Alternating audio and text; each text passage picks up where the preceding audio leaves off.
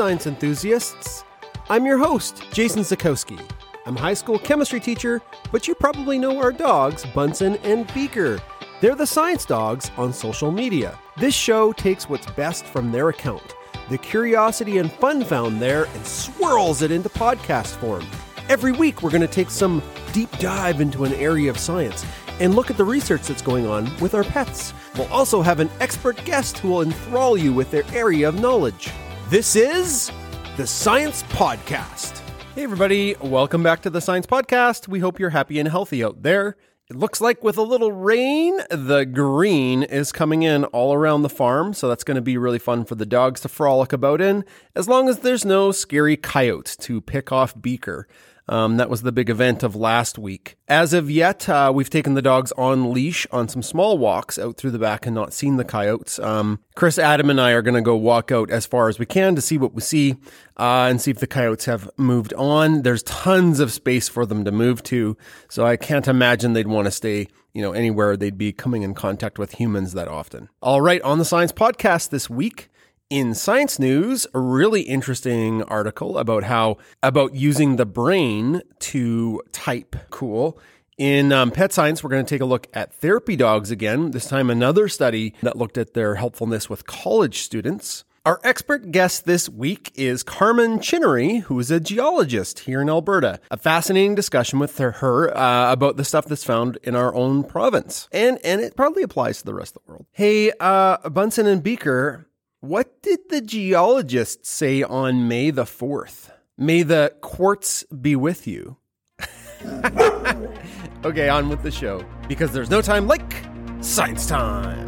This week in science news, a really cool article, a really cool science story about how they gave somebody who was paralyzed the ability to type again. So what's the best way to introduce this? I was thinking about the story and I was thinking about Text from Bunsen. So I do every Friday Text from Bunsen. It's really popular on Twitter. We try and get it to Instagram and to Facebook. I mean, if I forget to do it, I am reminded by many people, when's Text from Bunsen coming out? And it's basically me pretending to be Bunsen and interacting with other people via fake text messaging. Somebody's always asking, how does Bunsen actually text? Does he use pause to text or bark to text? Haha, very funny, right? Bark to text. But now what we're going to be looking at in this article is brain waves to text. So what's the news? Okay, a 65-year-old man who was paralyzed was able to use implants in his brain to imagine, not like move his hand at all because he was paralyzed, imagine handwriting, and the electrodes translated the impulses into typed words on the screen.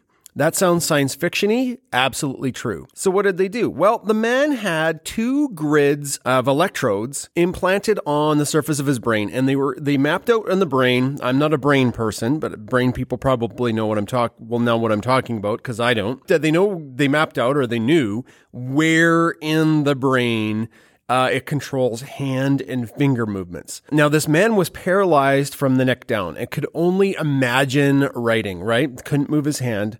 And the man couldn't write. You know how some people who are partially paralyzed move their hand a bit and the gestures are interpreted? Nope. So what the team did is they had him imagine writing, like handwriting, and an algorithm used the neural patterns that went with each imagined letter to type the letter.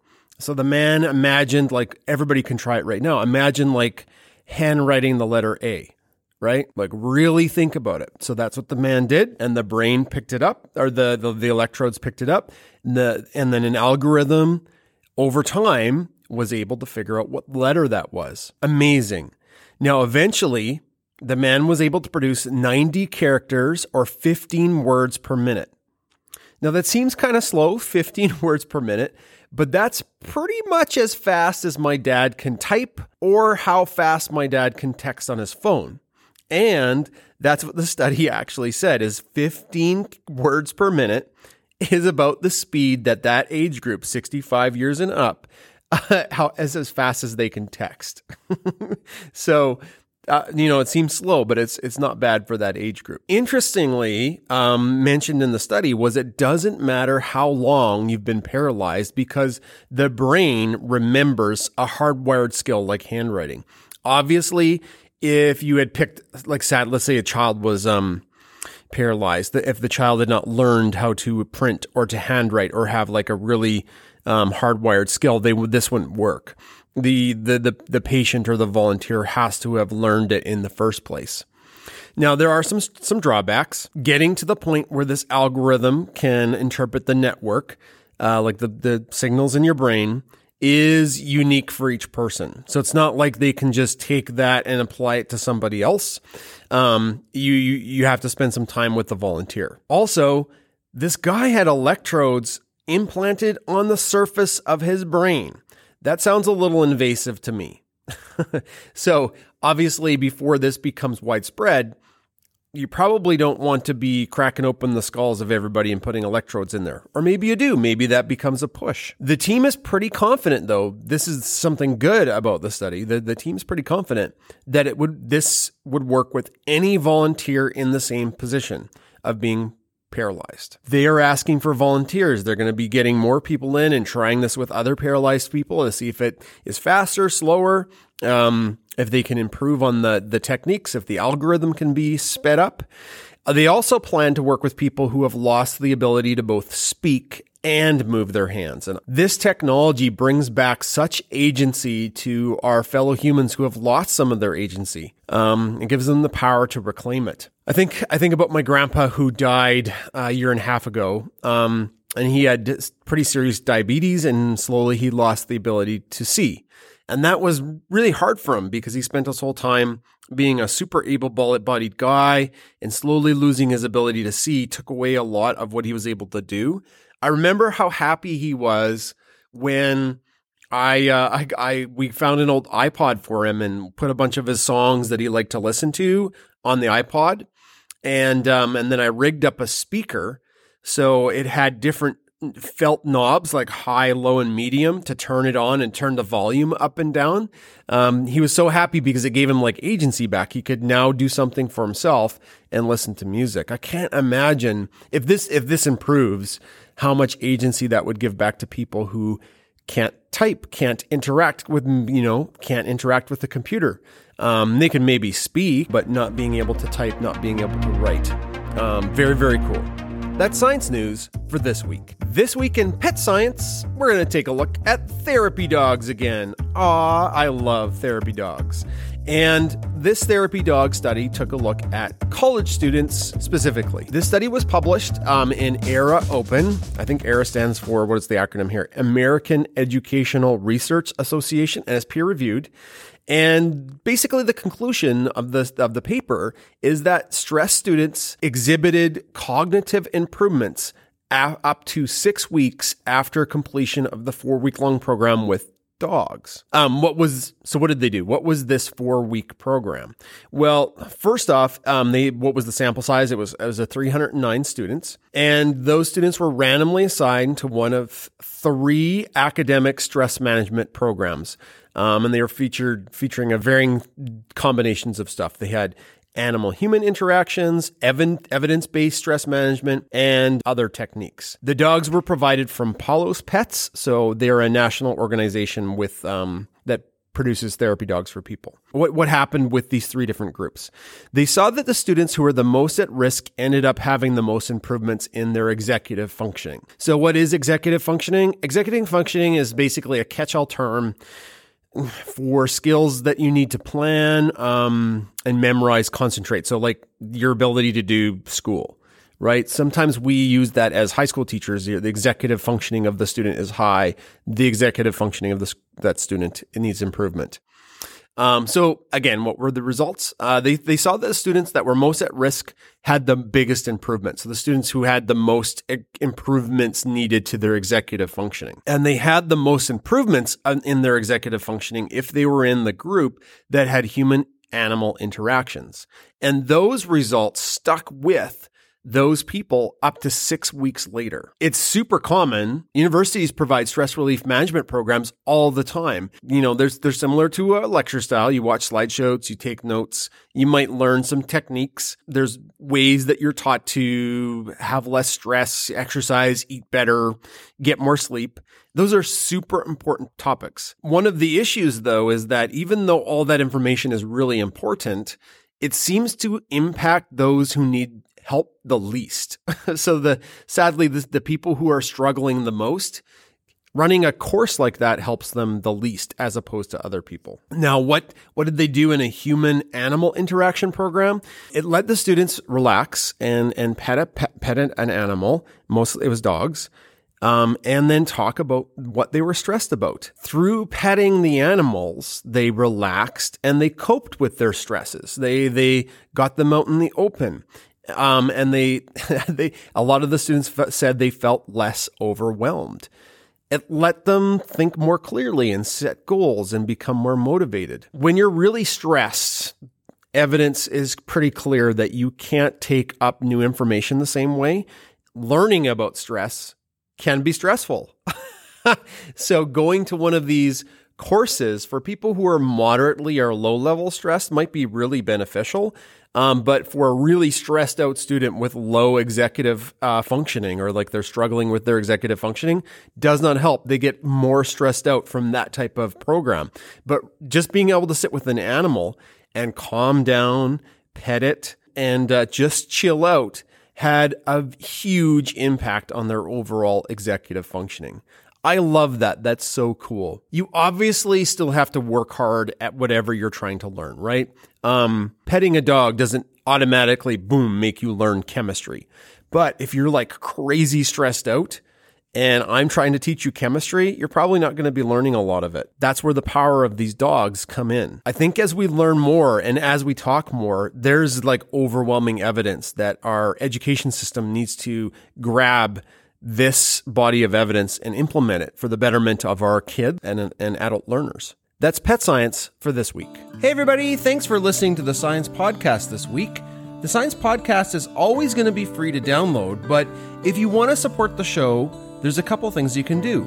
The first one is sign up on our Patreon page, patreon.com/BunsonBurner. There's multiple tiers of support. We have a ton of fun with the patron group. You get to be on the podcast. You get postcards from Bunsen and Beaker. You get swag. You get early pictures. You get a whole bunch of awesome stuff. So check it out. The lowest tier is only $5 a month. The other way you could support the show is checking out our merch shop. Our merch shop is hilarious. It's got all of these adorable cartoons of Bunsen and Beaker. We keep producing more. I just want to thank the people that have supported the show that way. We're really, really proud of our merch shop because the merch, the clothes, is really high quality. The colors are vibrant, and we come up with some really fun designs all the time. So check it out. That's at BunsonBurnerBMD.com. Thanks, everybody. On to the interview. It's time for Ask an Expert on the Science Podcast, and I have geologist Carmen Chinery with me today. How are you doing today, Carmen? I'm doing great. How are you? I'm good. You're from the same province I am. You're from Alberta, right? Or you're in Alberta? Yes, I'm from Alberta, and I'm in Alberta. Oh, so you're born and raised Albertan? Yes, in Edmonton. Edmonton. Okay. My other question for you, Carmen, is you and your family doing okay with coronavirus? Yeah, we're doing great. I was very excited. My mom was able to get her first shot last week. And she booked for her second one, so we're very, very happy about that. And the rest of us are doing okay. We're making it work. That's great. You know, all of a sudden there was no vaccines, and now it's like nearly everybody I know in that age group is excited, and if they're booking in. I mean, it's not super easy, but it's happening, and that's really exciting. Yeah. No, it's fantastic that everything seems to be moving at super fast pace right now with it. So anyway, let's talk about you, Carmen. Could you tell everybody a little bit about your education and where you're at maybe with your career right now? Sure. So I went to the University of Alberta. Woo, U of A. Yes. And I got a Bachelor of Science with specialization in geology. And geology was something I knew I wanted to do since I was in early elementary school, all the way back to probably grade 2. I think there's, school activities where, what do you want to be when you grow up? And I actually have geology written down on there. You knew quite young that you and geology were going to have a thing together. Yes, I'm one of those rare people who knew coming into university what they wanted to do and just stuck with it all the way through. I never changed paths at all when I went to university. Nice. So, and then after that, I went and worked at the Royal Trail Museum for 3 years, and now I'm in Calgary at the University of Calgary, and I'm working in their geoscience department. So what drew you to geology when you were young? What was your draw? Like for me, I loved science, but it wasn't until I got into university that chemistry became my thing. What was your love for geology so young? You know what? As far back as I can remember, it was the Rocky Mountains. I absolutely love the Rocky Mountains. I really love the Rocky Mountains. And I just really wanted to know about them and know how they formed, because it seems so abstract to get these huge rock formations and just coming right off the flat prairie. It was such a drastic change in environment. Mm-hmm. So like Edmonton's pretty flat compared to Calgary. Calgary, you're starting to get the foothills, right? Yes, and you can actually see the Rocky Mountains from Calgary. I just love driving towards Calgary. You can just see, because I can see the Rocky Mountains from my house. But like when you're in Calgary, you could touch them. It feels like you could touch them. Yeah, it's just such a magical. I don't know, for people who are listening that aren't near mountains, it's just, man, sometimes they just grab you by your heart. And it sounds like that's what they did for you, hey? Absolutely. Like one of my favorite things to do on a weekend is to just drive from Calgary to Banff and back in a day. Just to go through the mountains there. And I'm so fortunate that it's that close. Unfortunately, Edmonton is a little more of a trip, because to get to Jasper is a few hours. But it's like 2.5 hours to get to, like, through Hinton through to Jasper, right? Yes. Yeah. I was lucky, and I don't even know if I told the story to people before.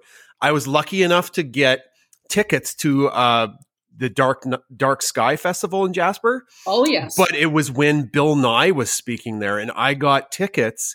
There's only 50 to have supper with him. It was like this crazy experience that I got to have supper with Bill Nye, the science guy. And it was at that festival. But I was like, it was in Jasper, and I assumed from Red Deer it was about the same distance to Banff. And I was like, oh yeah, we'll get there in like an hour and a half, 2 hours. No, it's way further away. Okay, so moving on. Now we have to talk about you working at the Tyrrell Museum.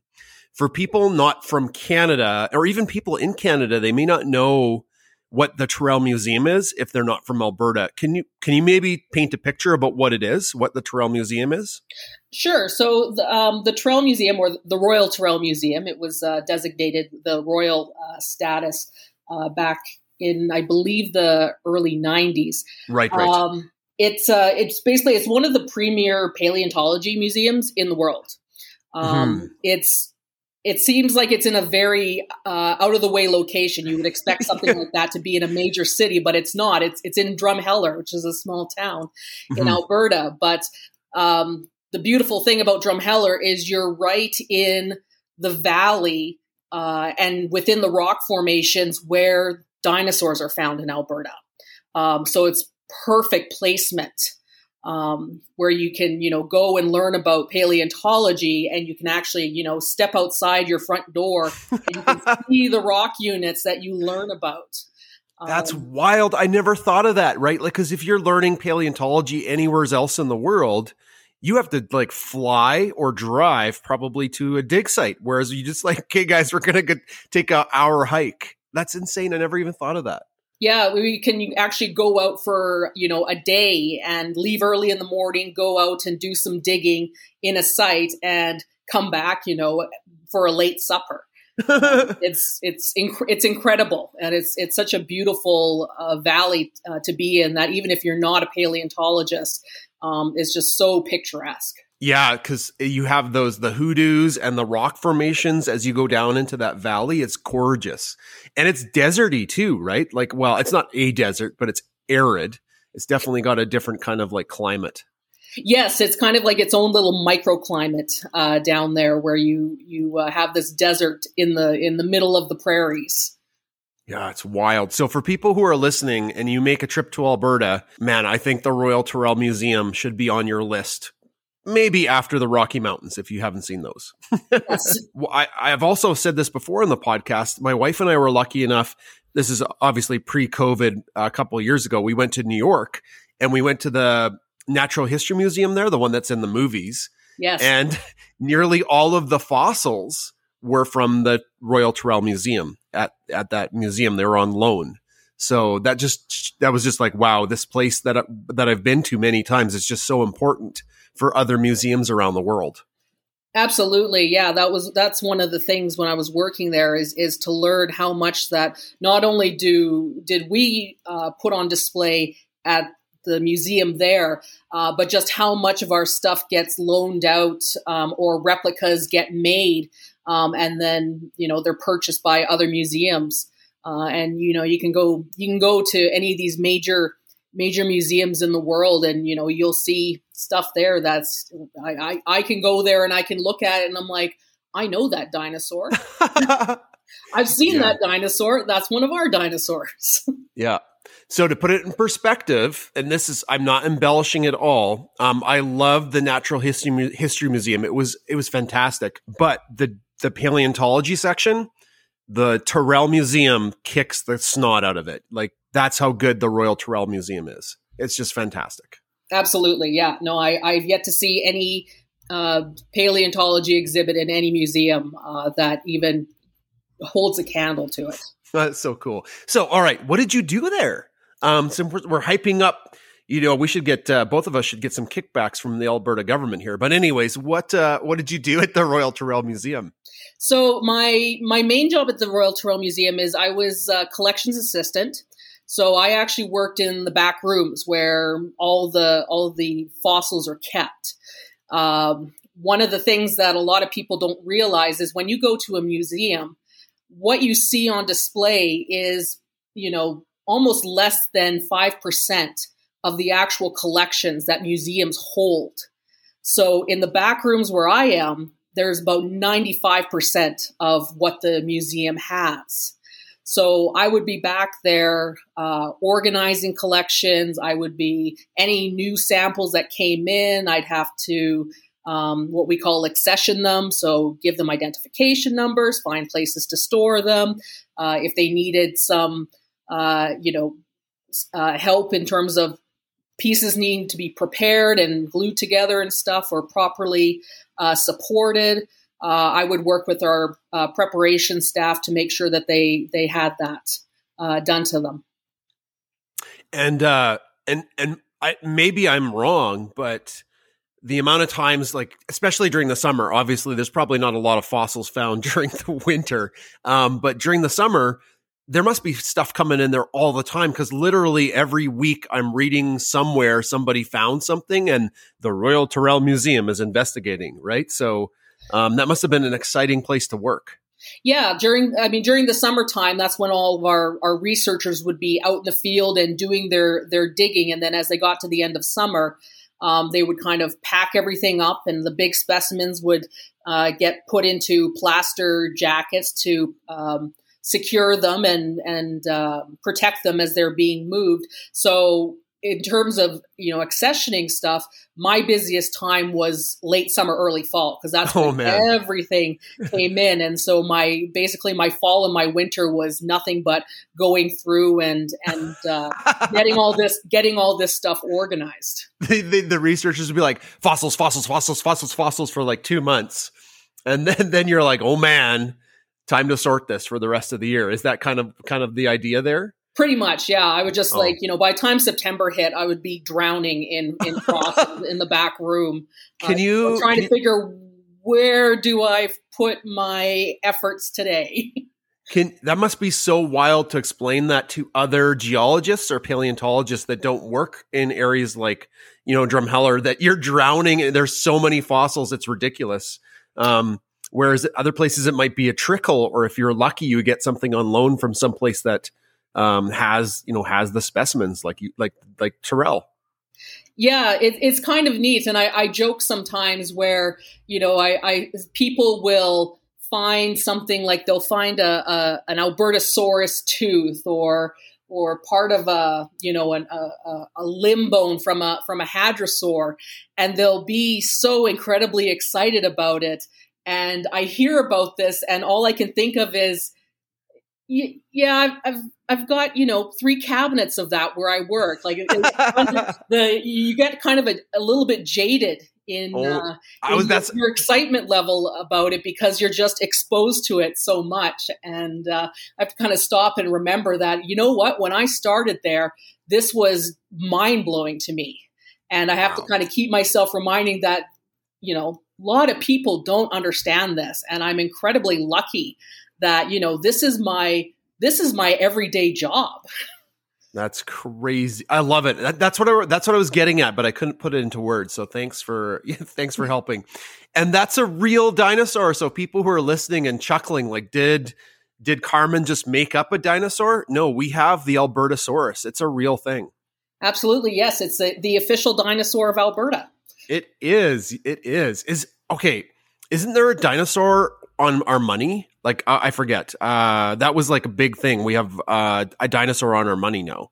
One of the bills, I think. Yes, there is. I can't remember exactly which one it is, but yes, on the back of one of the bills, it might be the $5 or the $10. It does have a dinosaur on there. And if you have in Alberta, your driver's license actually has a dinosaur on it as well. Yeah, it does. So like it's just wild, right? I think people from Alberta, they get jaded, right? Like, because everybody's been to the Tyrrell Museum in their life, sometimes multiple times. And we're like, oh yeah, like we have dinosaurs, but that's like a huge novelty to people from other places in the world. Absolutely. So, yeah, that's cool. One more question before we move on, man. I could talk to you for hours actually, but I have to be a little more succinct. While you were there, is there any like amazing find that you were part of that you'd like to talk about? Actually, yeah. So one of the great things that was going on when I was there is we had a researcher. Her name was Dr. Betsy Nichols, and she specialized in marine reptiles. So marine reptiles are not the same as dinosaurs. Dinosaurs are strictly land reptiles. But the marine reptiles are, you hear about the mosasaurs and the ichthyosaurs. These are the marine reptiles, and she specialized in that. Oh, and cool. One of the largest ichthyosaurs ever found was one that she discovered in BC. And so all of those specimens were coming in their jackets while I was working there, and they were starting the preparation of those while I was working there. And unfortunately, the display itself, I wasn't there when they finished it, but if you go there now, you see the whole thing on display. Yep. And yeah, so I was there when that whole process was starting. And it, again, one of these things that kind of just blows your mind at the size of these animals. Oh man, I love dinosaurs. I could talk. I would just like listen to you for hours talk about dinosaurs. So the ichthyosaur, just for people who don't know, and maybe I'm a little rusty on my dinosaur terminology. That's like, it's a giant kind of dolphin-looking thing with a very long, toothy snout. Am I on the right track? Yep. So it's just kind of a dolphin-like in terms it's got its flippers and everything like that, but it's got a very, very long neck and quite a small head relative to the rest of its body. Okay. Right. I think I've seen that one at Tyrrell. Yeah. Is it the one that's kind of the Loch Ness Monster-y? Yes, that's it. The Loch Ness Monster or the Ogopogo. Those are kind of based off of the anatomy of an ichthyosaur. Ogopogo. We're going to have people so confused, not from Canada. They're like, what's the Ogopogo? Well, guys, that's a whole other podcast. Google it. Yes. All right. Well, thanks for talking about your time at the Terrell Museum. I mean, I swear that would be a whole podcast if we had time there. My other question is, now you're at the University of Calgary in the geoscience department. What are you doing there for the University of Calgary? So my job here is kind of a two branches. The first one is I look after the collections here. So it's an extension of what I did at the Royal Terrell Museum, where I look after all the fossils and rocks and minerals that the department has. And then the other branch of it is I work as a lab technician. So mostly the introductory courses. So the Geology 201 or Geology 202, Intro to Rocks. I work with the labs for those so that getting all the samples that students would study with and helping to create the content of lab exercises that students would do in those courses. And so that's a little bit more working with people, teaching / education rather than just straight collating samples like at the Terrell Museum. Yeah, so I would work especially with the teaching assistants who would be the ones teaching the lab sections. I would work with them to kind of help them in their process of what to teach and how to teach it based on my experiences. And sometimes I would just love to go into the labs while the labs are happening and just kind of, go around and ask students how things are going. And if they have a question at the time, help them with a sample. So I would just kind of go in there and do that because I love the teaching aspect of geology. That must be so fun because geology in those labs, a lot of them are like so hands-on, like here's a rock, let's study it kind of thing, right? Like it's somewhat tangible as opposed to some really theoretical areas of science. Absolutely. And one of the biggest problems we have with COVID right now is we can't have that hands-on experience for students. So trying to come up with alternative ways to teach these concepts that are really, you just can't grasp them unless you're holding the rock or looking at the rock has been quite challenging for us. What are some of the interesting things the U of C has that you you keep track of? Is it similar to the Terrell Museum, like mostly fossils, or is it other types of geological specimens? It's a little bit of fossils, a little bit of minerals, a little bit of rocks. Because we're in the heart of oil and gas company, we actually have a lot of core. So the core that gets drilled by the companies, the rocks sections that they drill out, they get put in boxes, and we have some of those to help teach courses. But yeah, we have kind of a sprinkling of everything. But in terms of kind of really, cool stuff that I like, we have a few meteorites. Oh, neat. Which are absolutely fascinating. I love them. Are they magnetic? Like, I've heard that some of them are magnetic, or I know that some of them are magnetic. Yeah, some of them are magnetic. We do have a couple that are like that. We have one, it's called the Millerville meteorite, because it was found in Millerville, which is a small hamlet just south and west of Calgary. And it's very heavily magnetic. It's mostly nickel and iron. Oh, so cool. So it's very heavy. Were you was it 2 weeks ago? Again, this podcast will come out a bit later, but in February there was a fireball that went across Alberta. Did you get to see it, or were you too far south? I was too far south, but I saw all the people's front door cams and everything like that were catching that one. And yeah, we've seen a few of those in the last few years come through. That one was wild. I got actually interviewed by the local paper for my opinion on it because they asked some science person, and it was a little too technical, I guess, what the science person was saying. And I was incorrect. It was like a kind of a blue teal color, so I assumed it had some mineral in it that made that color, but it turns out it was like a little piece of a comet, which is actually kind of rare for stuff that comes through, I guess. Yeah, usually the meteorites will be more of a yellow orange glow when they come through. I don't think they're going to ask my opinion anymore on fireballs because my guess was wrong, but everybody was guessing at that time. Oh, absolutely, yeah. You're basing everything on a small streak of light that is thousands of kilometers away from you, and is gone within half a second. Yeah, that one burnt up though. It got destroyed. Like it never ever made land. Like it never came down. Yeah. Oh, that's cool. That is cool. So, okay, one more question before we move on. Sure. How big are the meteorites that you guys have? So we have a range of them. Some of them are just, very small pieces, maybe about, the size of a loonie. Mm-hmm. But some of them, like the Millerville one we have is, it's 35 pounds.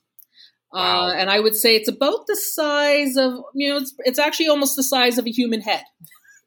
Wow. It's quite big. And we have another one called Bruderheim, which is named after the Bruderheim.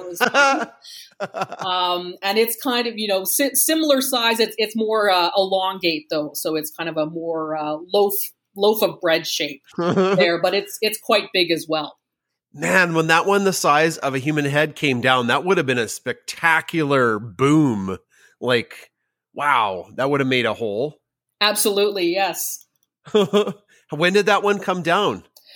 We don't know when it came down. What happened with it is an interesting story. It was found in a farmer's field, and this farmer, he was actually getting his field ready for planting that spring. And when they do that, they have to go through, because there's always rocks that get pushed up into the soil. Mm-hmm. So when they're taking their plows across, sometimes the equipment hits this stuff. So they have to go out and they have to, by hand and by shovel, move these rocks out of the way. So he hit this one, and meteorites have a fairly distinct look to it. They don't really look like regular rocks in a lot of cases.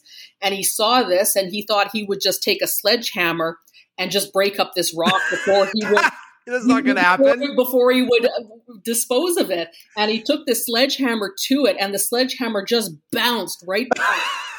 And if Can you imagine how surprised would he have been? Oh yeah. And if you look at the meteorite, there's actually a tiny little section on the edge of it where you see the imprint of the head of the sledgehammer that hit it. That's awesome. And that's all the damage it did. So once he saw that, then he realized this isn't your average rock. So he actually contacted the University of Calgary at that time, and we went out and took a look at it. And it was a meteorite. Wow. Yeah, because I guess if you're not looking in the right area and it's kind of rural Alberta, nobody sees it, right? It just comes down. Maybe somebody's like, "Wow, that's interesting." They tell people. What year was this? What was discovered? What year was it discovered? This would have been in the 70s, actually. Yeah. So there's no social media, right? Like if 10 farmers and their family saw this thing, it's not like they could post it on Twitter. No, exactly. There's like one or two newspaper articles that you can find on it, and that's it. Wow, that's so cool. I love that story. Would you be willing to send me a picture of this thing? Absolutely, yes. Oh, yay. Okay. We'll make sure that's we'll make sure that's like in the ad, or I'll tweet it when this episode comes out for people to see too. All right. So just moving on from your job at U of C, why is geology important for our province of Alberta? And maybe the bigger question is, why is geology important for everybody? So in Alberta, geology is it's quite important. One of the first things, if you think about geology and Alberta together, the first thing that comes to mind is oil and gas. Geology is critical in being able to identify formations that have oil and gas in them under the earth. So that's kind of where everybody's mind goes to when they hear it, but that's kind of where their mind stops on it too. But in terms of Alberta, we have a very diverse geology here.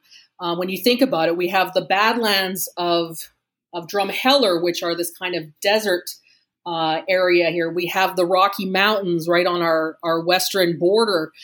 We have, the oil and gas of southern Alberta in these carbonate rocks underneath. We also have them in northern Alberta in the oil sands. So there's a huge collection of these geological environments, and you need to be able to understand. I liken it to it's kind of like if you live in a house, you can't really understand and live in your house well unless you understand your house. And it's the same thing with geology. We all live on the earth. And if you don't understand the earth, you can't live properly in it. And, that's kind of bringing it to why geology is important to science. One of the other things I like about geology and its relationship to science is geology, I find it brings the aspect of context to science. We think of the major sciences, the biology, the chemistry, and physics. And anybody who has ever gone through high school science has, you do this individual experiment in chemistry, you make this reaction happen, or you do these calculations in physics where, this ball is bouncing off of a wall or something like that. But it's hard to kind of put that into a bigger context that people can really understand.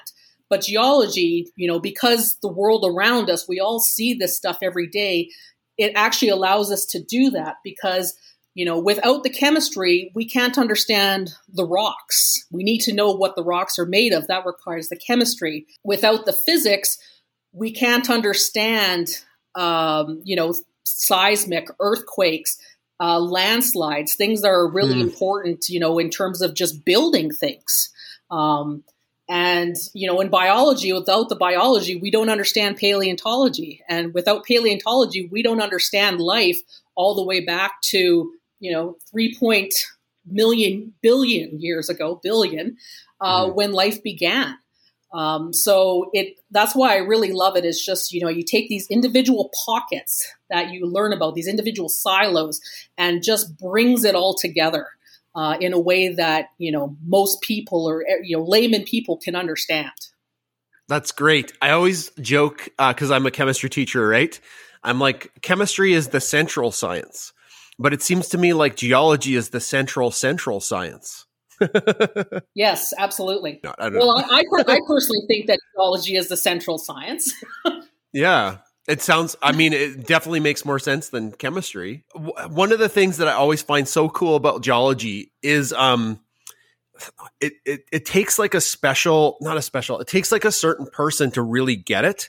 Like I've taught geology in high school, and we're going to talk about that. You teaching geology to kids is some kids, they just get it. Like you give them a fossil and they understand the magnitude of holding the fossil. Whereas other kids, you give them the fossil and they're like, whatever, I don't care.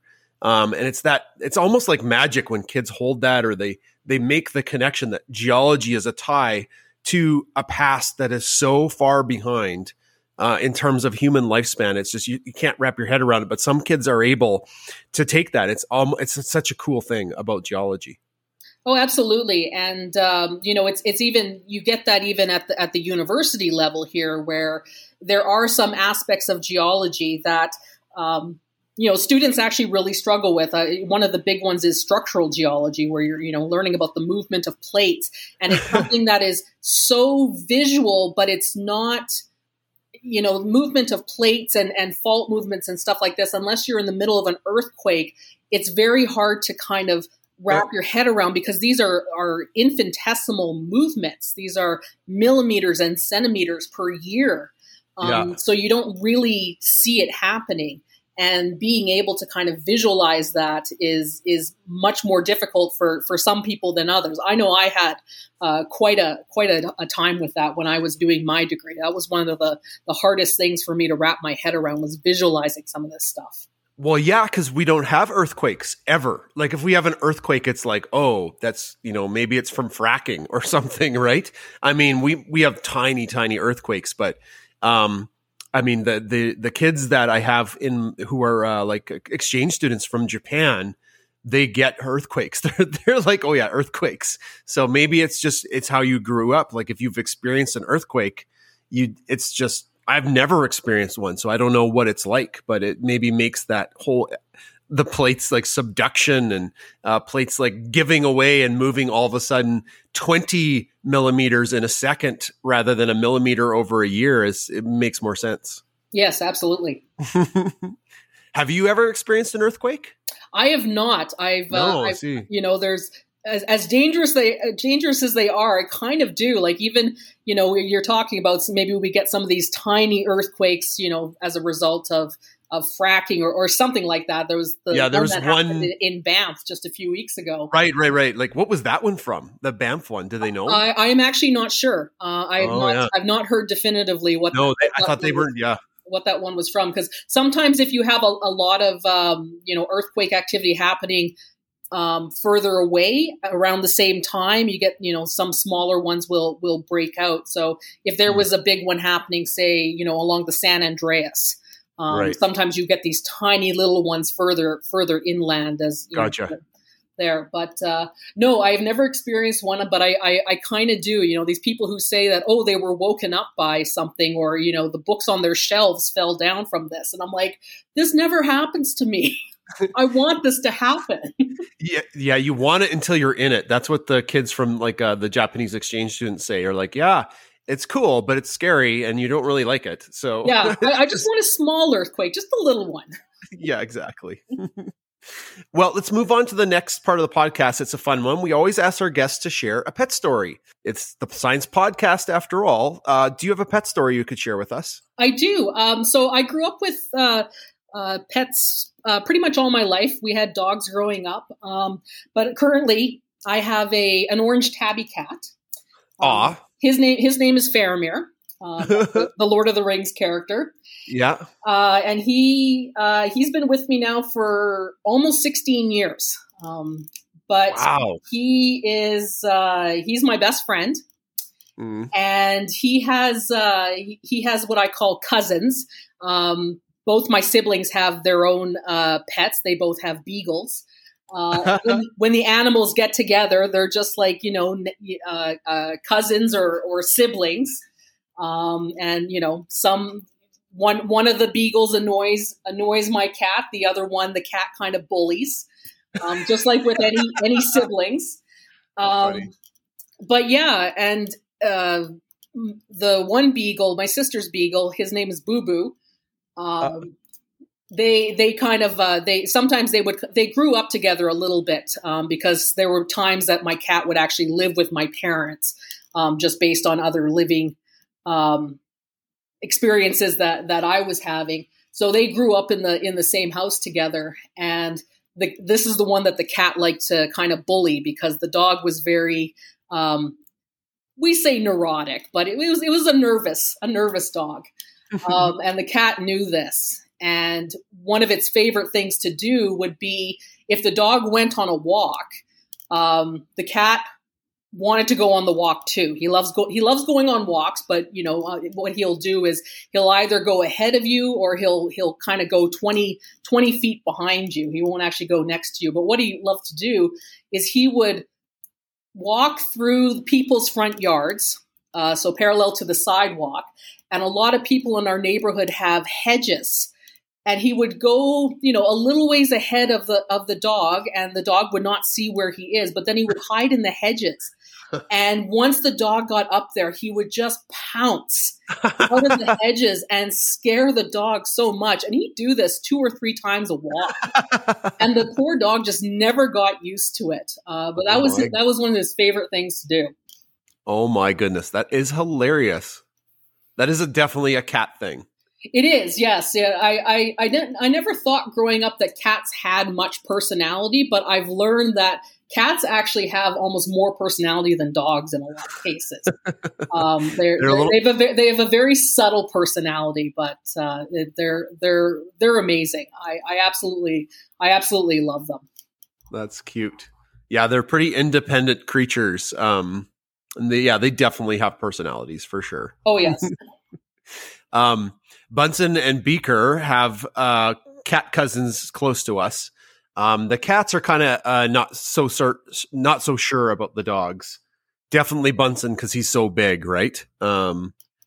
He must look like a giant to them. So yeah, and Faramir, he's used to dogs, but he's actually never really interacted very much with cats. Really, the only cats he's ever interacted with is, if there's another neighborhood cat out, they'll get into a spat at night, or if there's another cat in the vet's office. But otherwise, he's never lived with another cat or anything like that. So I don't actually know very much about how he would interact with other cats, but he's not afraid of dogs, loves dogs. Oh, cute. If depending on the size of the dog, he may swat at it. The smaller the dog, the more he'll swat. But yeah, like Beaker size. Beaker would get a swat. Absolutely, Beaker size and Beaker energy. Yes, he'll swat. Yeah. He'll swat at that. Oh yeah, yeah. Beaker will be like relentless. She'll be like either wanting to chase the cat or play with the cat. Bunsen is just curious. He'd be like, "Hi, it's a cat. I'm curious about you." Yeah. And then if the cat's good with him, he's good with the cat. And the other times the cat is like, bop, bop, bop, bop, bop, like bashed his nose like 5 times with those quick cat like taps. Yes. And then he's like, okay, this cat doesn't want to do with me. So that's cute. Faramir, hey? Faramir. Yeah. Faramir. There we go. So why Faramir and then not another Lord of the Rings character? What was Faramir? What's the draw to Faramir? Faramir was always my favorite character in the Lord of the Rings books. He was by far my favorite. I really liked Boromir as well, so the 2 brothers. But I decided on Faramir because Faramir was he was a farm cat, so born of farm cats, and the litter was only two cats, him and another boy, and Faramir was the younger one. So there you go. Faramir because he was the younger of the 2 brothers. If I had taken the older one, I would have gone with Boromir. That's cool. Yeah. Boromir, I feel, gets a bad rap. He was a good dude. He just got, too close to the One Ring. Yes, absolutely. I totally agree with that. Yeah, yeah. That's cool. Thanks for sharing your pet story. The other question we always ask our guests is for a super fact. It's something that that kind of, if you were to tell people, it blows their mind a bit. Do you have a super fact for us? Yeah. I in geology, I think everything's a super fact. But one of the ones I like to tell kids the most about is I like to talk about ammonites. Ammonites are these kind of flat-coiled sea creatures. It's kind of like a cross between an octopus, a snail, and a squid. And they lived in the oceans. They were very dominant during the Cretaceous, so the same time as the dinosaurs. Cool. And they actually went extinct in the same event that the dinosaurs went extinct at. And the reason why they're actually quite important to the province of Alberta is because of their shells. Their shells are made of a mineral that we call ammonite. Ammonite is a gemstone, and it's actually the official gemstone of Alberta. And if you ever go to a rock and mineral store or a jewelry store, you'll see ammonite. It's this kind of red, green, multicolored, flat mineral that you'll see in earrings and pendants a lot of time. But this is taken from their shells. This isn't like a mineral or a diamond that grows in the ground. What, really? Ground. Yeah, no, it's just. I didn't know that. Yeah, it's taken right off their shells. And with ammonites, one of the reasons why it's so prominent in Alberta is because we have these Cretaceous rock formations where the dinosaurs are found. So it means the ammonites are found there as well, because in the Cretaceous, Alberta was kind of a coastal environment. You actually had what we call the Bear Paw Sea coming through Alberta. So there's lots of ammonites living in the sea. And if you go down by Lethbridge, these rock beds, they have so many ammonites in them that they actually mine them with big machinery like backhoes.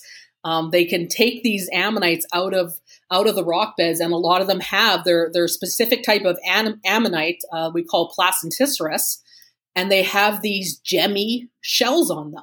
No way! This is an actual like the rainbow multicolored thing, right? Yes, absolutely. And you'll see sometimes if you go to museums, sometimes you get these actual complete shells with that gemmy ammonite on them that you'll see. I know the Terrell has one that's it's about almost a meter in diameter. We're fortunate to have one here at the University of Calgary. It's a little smaller.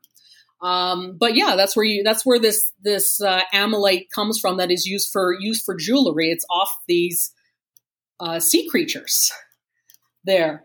And okay, I'm just speechless. Did these sea creatures way back then, were their shells that color, or through the process of fossilization that mineralized their shell? Like, how can you answer that? Do you know where I'm going with it? Yeah. So what we call that kind of preservation is its original material. So it is believed that actually was what their shells looked like. No way. The chemistry of the shell is not different from what a modern relative or descendant of ammonites would be. It's this calcium carbonate, calcite or aragonite, which is a same composition, just a little different chemical structure. Material, so it's actually what we call unaltered. So it would have been actually what they would have looked like in the sea at the time in a lot of cases. Oh my goodness, that would have been gorgeous. I bought my wife amylite earrings. I'm sure I did, because it's like iridescent, right? Like it's sparkly. Yes, absolutely. It's wow. just gorgeous. And amylite comes in pretty much all colors. The red green amylite is kind of the most common. Yes, I think that's what I got her. Yeah, if you find the blue purple, that's the more rare one. So it's more expensive, but it's very cool. But yeah, you can find it in the entire rainbow spectrum. That's insane. So just head down to Lethbridge and start digging, and you might get lucky. Hey, pretty much. If you ever see the rock formation, the St. Mary's Formation, that is one of the premier beds of ammonite fossils. That's cool. All right. Well, that's a road trip this summer, heading down the Lethbridge. Yeah. That is a super fact. That has blown my mind. My mouth was agape as you were talking, because I knew where you were going. My question was going, and it was like, did these creatures have those shells back then? That is wild. Yeah, and I was the way I learned about this, actually, you think, oh, I worked at the Trail, I learned from it there, but I didn't. When I was in my undergrad degree, we always had to do field courses. And one of the first field courses I did, that was actually a stop. We would go to that quarry. Oh, cool. There, and they would actually let you pick through, and if you found a little piece of ammonite, you could actually keep it, as long as it wasn't one of the complete shells or very valuable ones. Not the little fragments. Yeah. Everyone got to keep a fragment, and I still have that fragment on my bookshelf. Oh, that's cool. Man, I love it. Fossils are so cool. Geology's amazing. Thanks for sharing your super fact. No problem. The last section of the podcast is a fun one. Not that I'm not having fun right now. This is a great discussion. But we get our guests to talk about something that is important to them. It could be a cause. It could be a hobby. You wanted to talk about teaching geoscience to kids. Let's just get into it. What's your passion there? Yeah, so because I knew I wanted to be a geologist when I was so young, I would look forward to learning about geology in our science classes. And it wasn't until I got to university that I understood curriculum for science, and you have to teach certain units in certain years. But I just do remember my grade 3 unit where you learn about some rocks and minerals, and I knew in grade 7 that there was this unit as well that got taught, and I just remember being so disappointed, because the way that our class worked for grade 7 is the geology unit got left to the very end, and so we only spent like 2 days on it. And unless you then go to university and take geology courses, you don't really get that kind of exposure to it, unless you're one of those people like me who, enjoy it on the side as your own, passion without that extra exposure and curriculum. Mm-hmm. So I always wanted to be able to provide an outlet where kids can learn about that. one of the things I found with teaching at the University of Calgary is that the number of students we get coming in, starting the geology program right off the bat, is actually very low. Because there's not a lot of people who come in thinking geology. They think, oh, biology and medicine and all these kind of things. But they always end up having to take option courses. And one of the science options they take is the geology. And I think part of it is because geology always has that rocks for jocks. That's the U of A one, right? Yeah, stigma about it, where it's just like, oh, this is easy credits.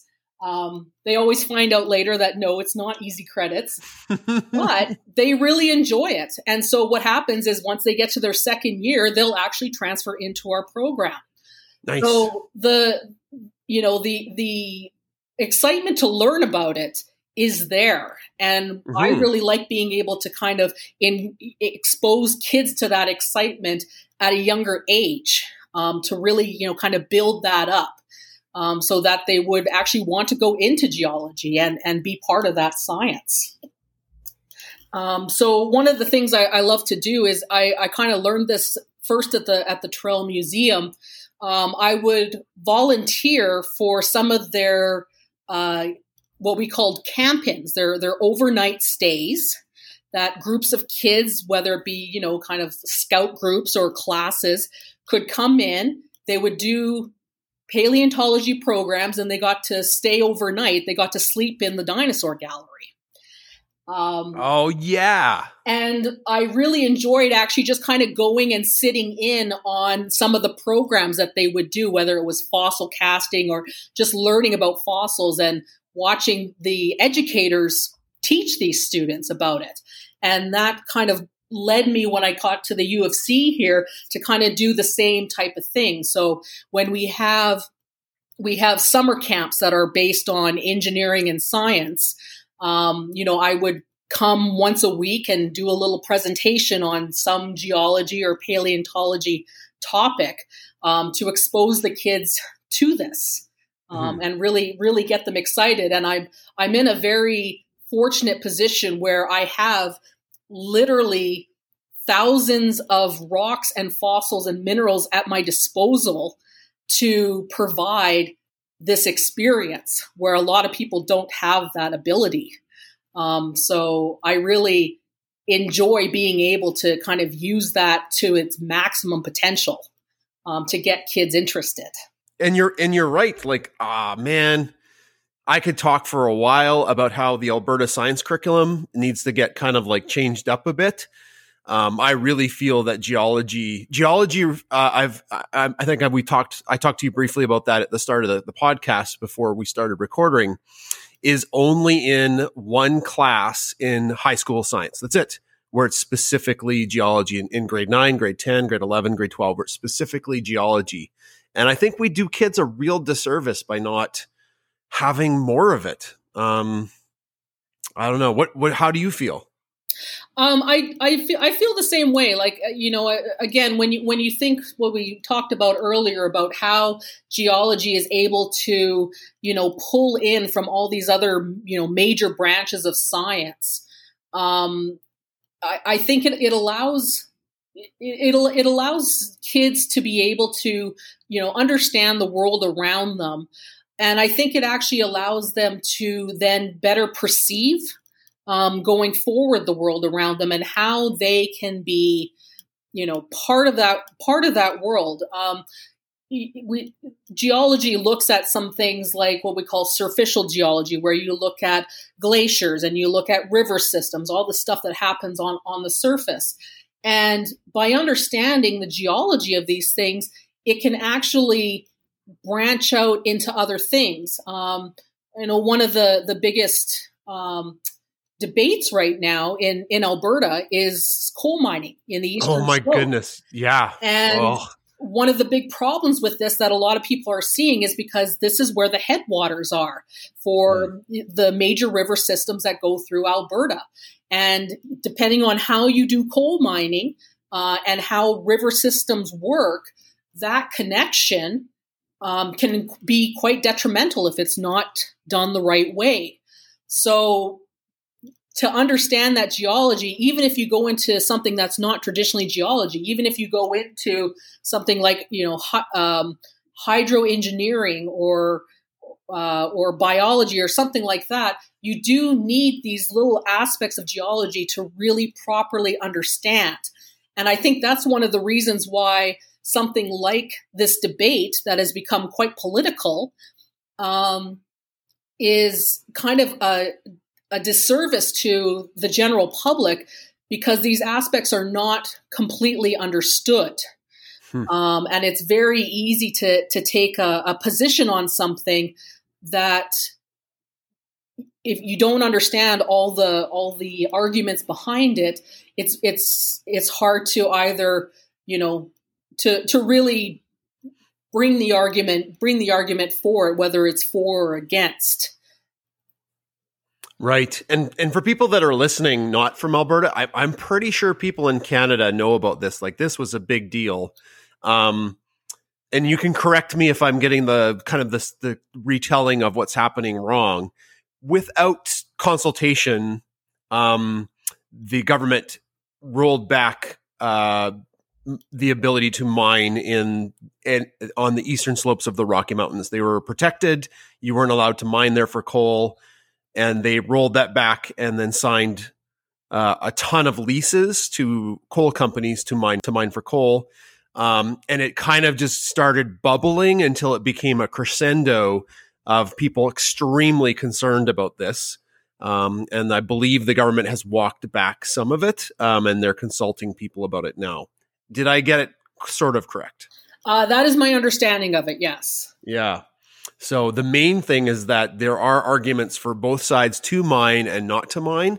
And what you're saying is, like, if nobody knows enough geology to really make an informed opinion right now. Yeah. And I mean, we can look at that too in terms of the oil and gas industry as well in Alberta, which has been a very kind of a hot button topic for many years, especially since the market for it has decreased in value.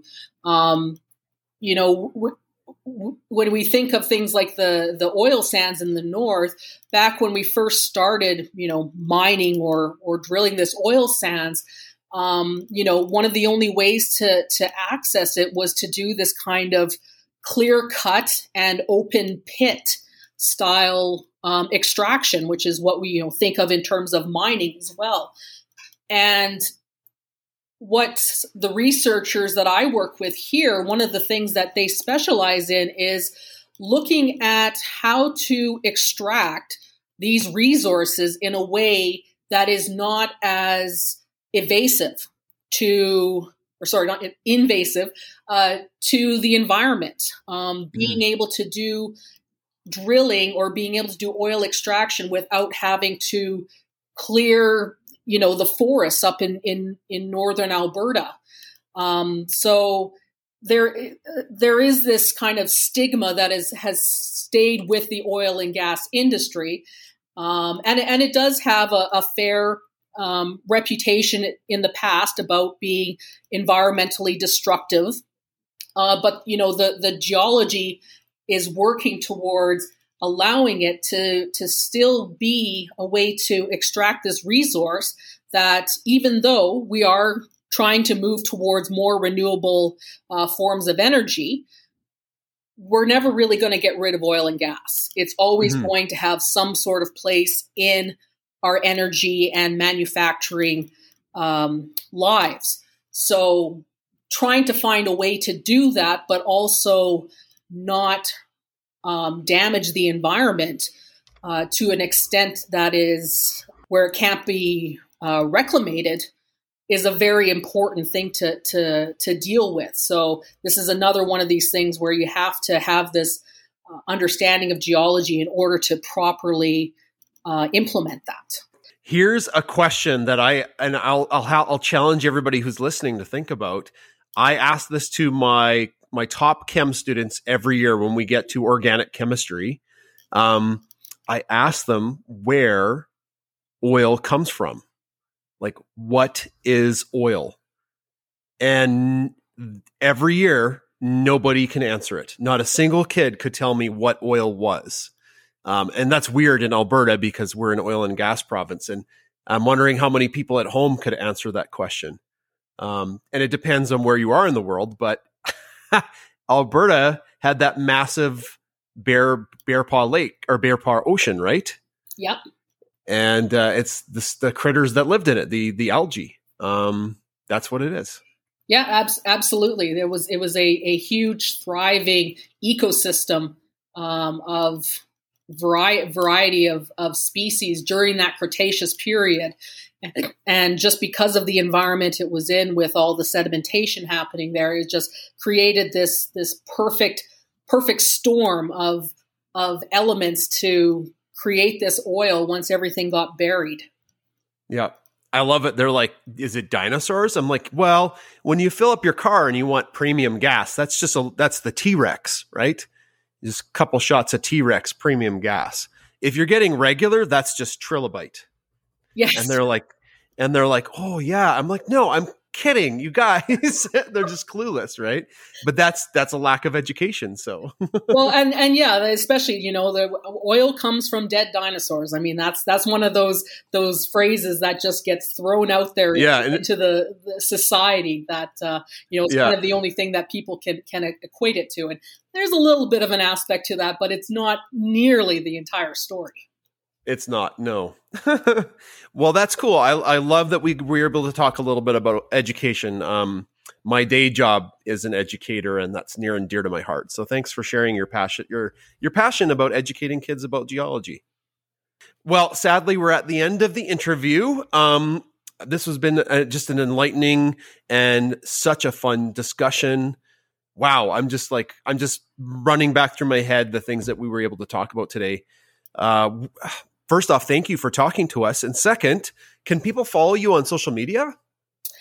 They can follow me on social media. I will put a warning out there. I do have a Twitter account. It's not strictly kind of science and stuff like that. I'm a big Edmonton Oilers fan, so if you catch me on a game night, there's a lot of Oilers tweets and everything that come out there. But I like posting jokes and things like that. So if you do want to follow me on Twitter, you can. It's at geology24_7. Cool. Okay, we'll make sure that link is in the show notes for people that want to follow you. And you know what? Even though they just got shellacked 3 days in a row by the Toronto Maple Leafs, the Edmonton Oilers are my hockey team that I cheer for. Yeah, I don't want to talk about last week's games. But I am looking forward to the Battle of Alberta tonight. So oh, man, it's going to be rough. We'll see. All right. Well, thanks for sharing your stories. Thanks for talking to us, talking about your time at the Royal Tyrrell Museum and geology, meteorites, educating kids, your cat, Faramir. Thanks again. All right. Well, thank you again for having me. I really enjoyed this. It's time for Woo or Wow on the Science Podcast, and I've got Courtney Provan with me today. How are you doing today, Courtney? I'm very well, thank you. That's awesome. Courtney, you are one of our patrons. Thank you so much for supporting Bunsen and Beaker content.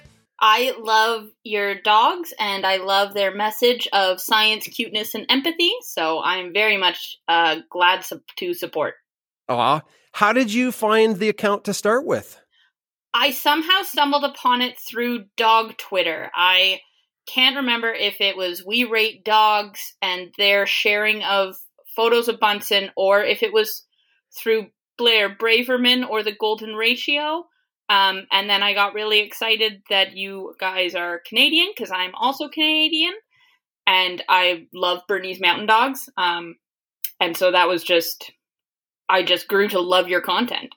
Oh, thank you. We love We Rate Dogs, the Golden Ratio, and Blair Braverman. They're all such great accounts. Yes, and dog Twitter is just such full of good things.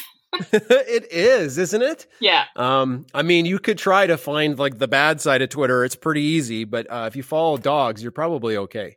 Yeah, I curated my Twitter. I just after the pandemic started to be pretty much strictly dog Twitter to help me get through it. Smart, yeah. We were, as you know, we fight the misinformation, the science information with our account through a different type of messaging. I think that's been I don't know if what the trolls, it's really hard, I think, for the trolls to figure out what to do with a science dog account because their normal tactics don't work the same way. Yeah, it's hard to attack an adorable giant dog. And you said you're Canadian. Are you in Canada? Do you live in Canada right now? I do. I live in Muskoka, Ontario, Canada. And if you know where that is, you probably know someone who has a cottage here or have been to a cottage here because it is cottage country. Gotcha. Okay, so Ontario is enormous. It's the biggest. Is it the biggest province? Yeah, it's the biggest province.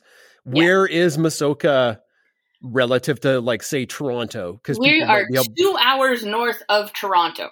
Okay, you're straight north. That's what I figured up. Is it by all the lakes there, like the northern lakes? Yes. Like Yeah, we're on Georgian Bay, and we've got Lake Muskoka, Lake Rosso, Lake Joseph. Those are the big three. Right. And then there's, like, everybody has a cottage here. There are celebrities like Kurt Russell and Goldie Hawn and Tom Hanks, and Arnold Schwarzenegger had been to the Dairy Queen. So, yeah. That's cool. It's quite popular. It's like Sylvan Lake in Alberta, but like 1,000 times better, probably. That's okay. That's an Albertan joke for people who are listening from Alberta. And what do you do for a career, Courtney? I spent 10 years in banking and then just started a new career in museums. And I am now the director of the Muskoka Lakes Museum in Port Carling. And that's something I just started in February. And we're just kind of gearing up for our summer when we're allowed to open. But it's a nice small community museum. It talks about the development of the lakes, the First Nations that used to live here, or, well, still do live here, but used the lakes back when they were the main occupants of the area, and the history of the resorts and cottage industry. And it's a great little place. Oh, very cool. Well, thanks for sharing that. Are you ready to do some trivia? I am. And I am a competitive trivia person, but I'm not sure about the tricky science questions. So the theme this week is meteors / meteorites / asteroids. Ooh. So again, for people that are just tuning in, Where Wow works this way.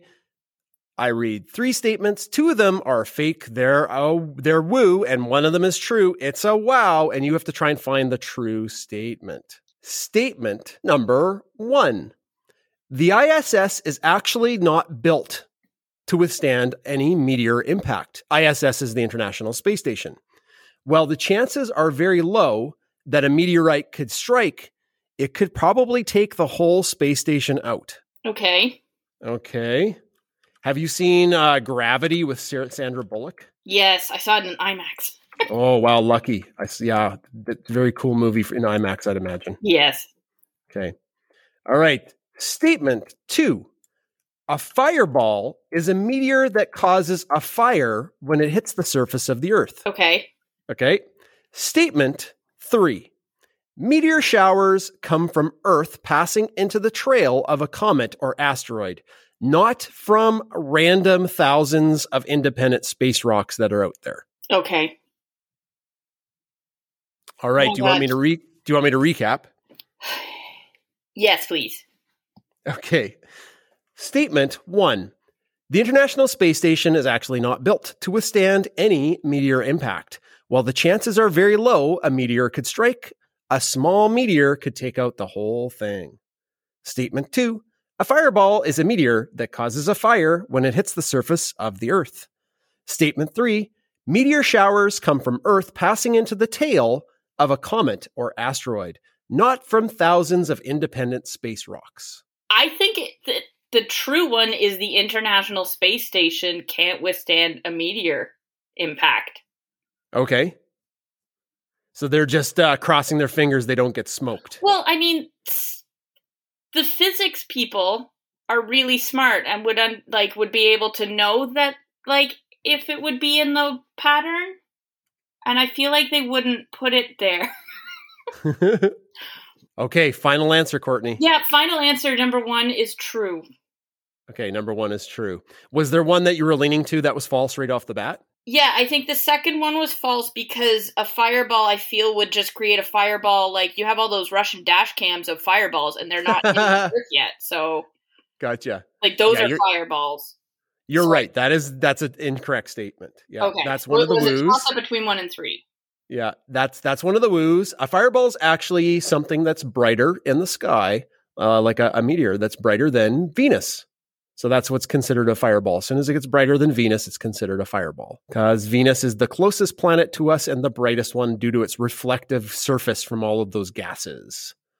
Oh. Okay, we're down to the last 2 statements. One was about the ISS and the other was from the meteor showers. Which one do you want to hear first? I want to hear number 3 first and see if I'm wrong. Meteor showers come from Earth passing into the trail or tail of a comet or asteroid, not from thousands of independent space rocks. If this statement turns out to be true, you lose. But if it's false, you win. This statement is... This one's the true statement, Courtney. Sorry.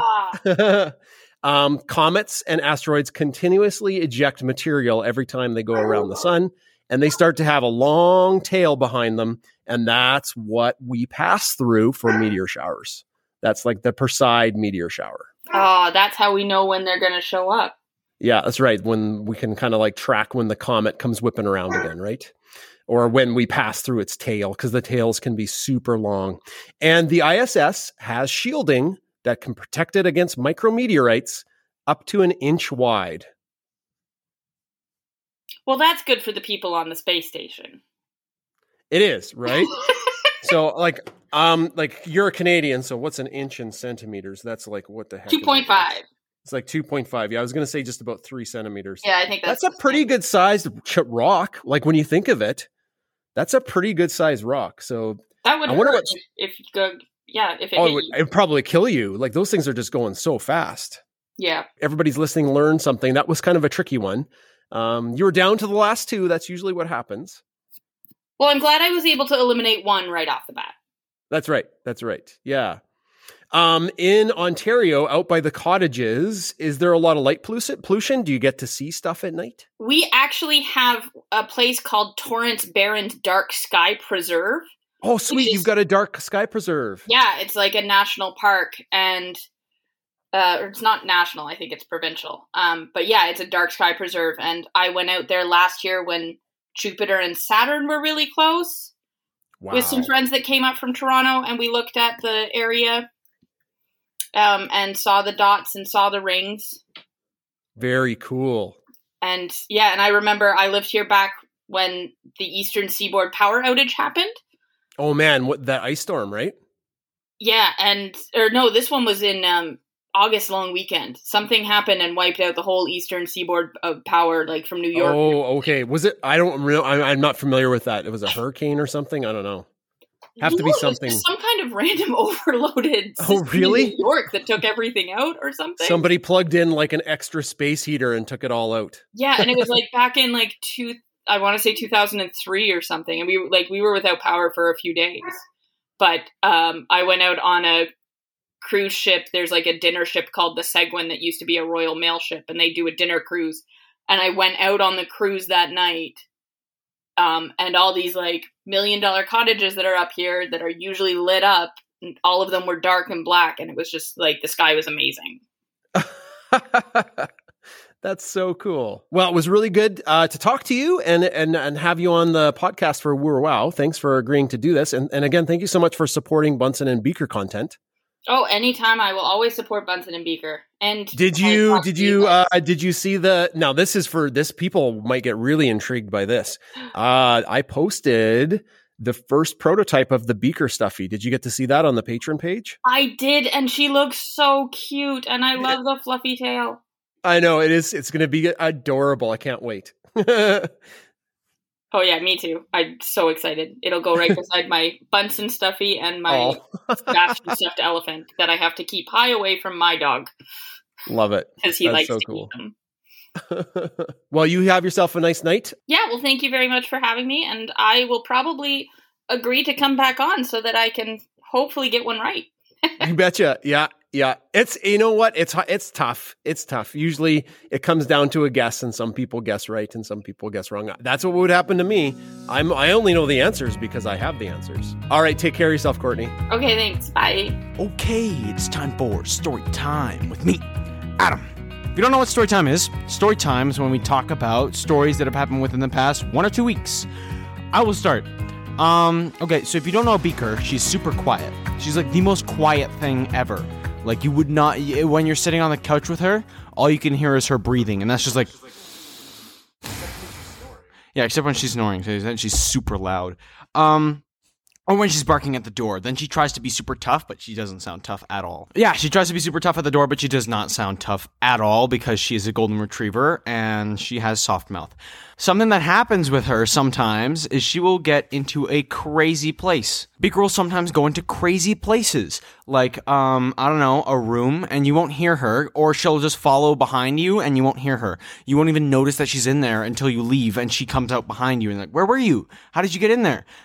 That's both a blessing and a curse, a blurse, if you will, because one time, I don't know how this happened, but she got in the pantry and the door closed behind her, and then she was in the pantry, and we were very worried about where Beaker went. I don't know how long she was in there. She was in there for probably 2 minutes. Oh, that was like an hour. No, it would not have been an hour. I thought, hey, she's probably in the pantry because she's been doing that a lot more lately. She's been sneaky and going into the pantry. So yeah, I opened the door and Beaker was in there. She was very happy to see me and us as a family. And then we went on the couch and then she got really tired, so I picked her up and I hugged her. Yeah. Mom, do you have a story? I sure do. My story has to do with doggy daycare. I took the dogs to doggy daycare on Tuesday this week, and they had a great day, as always.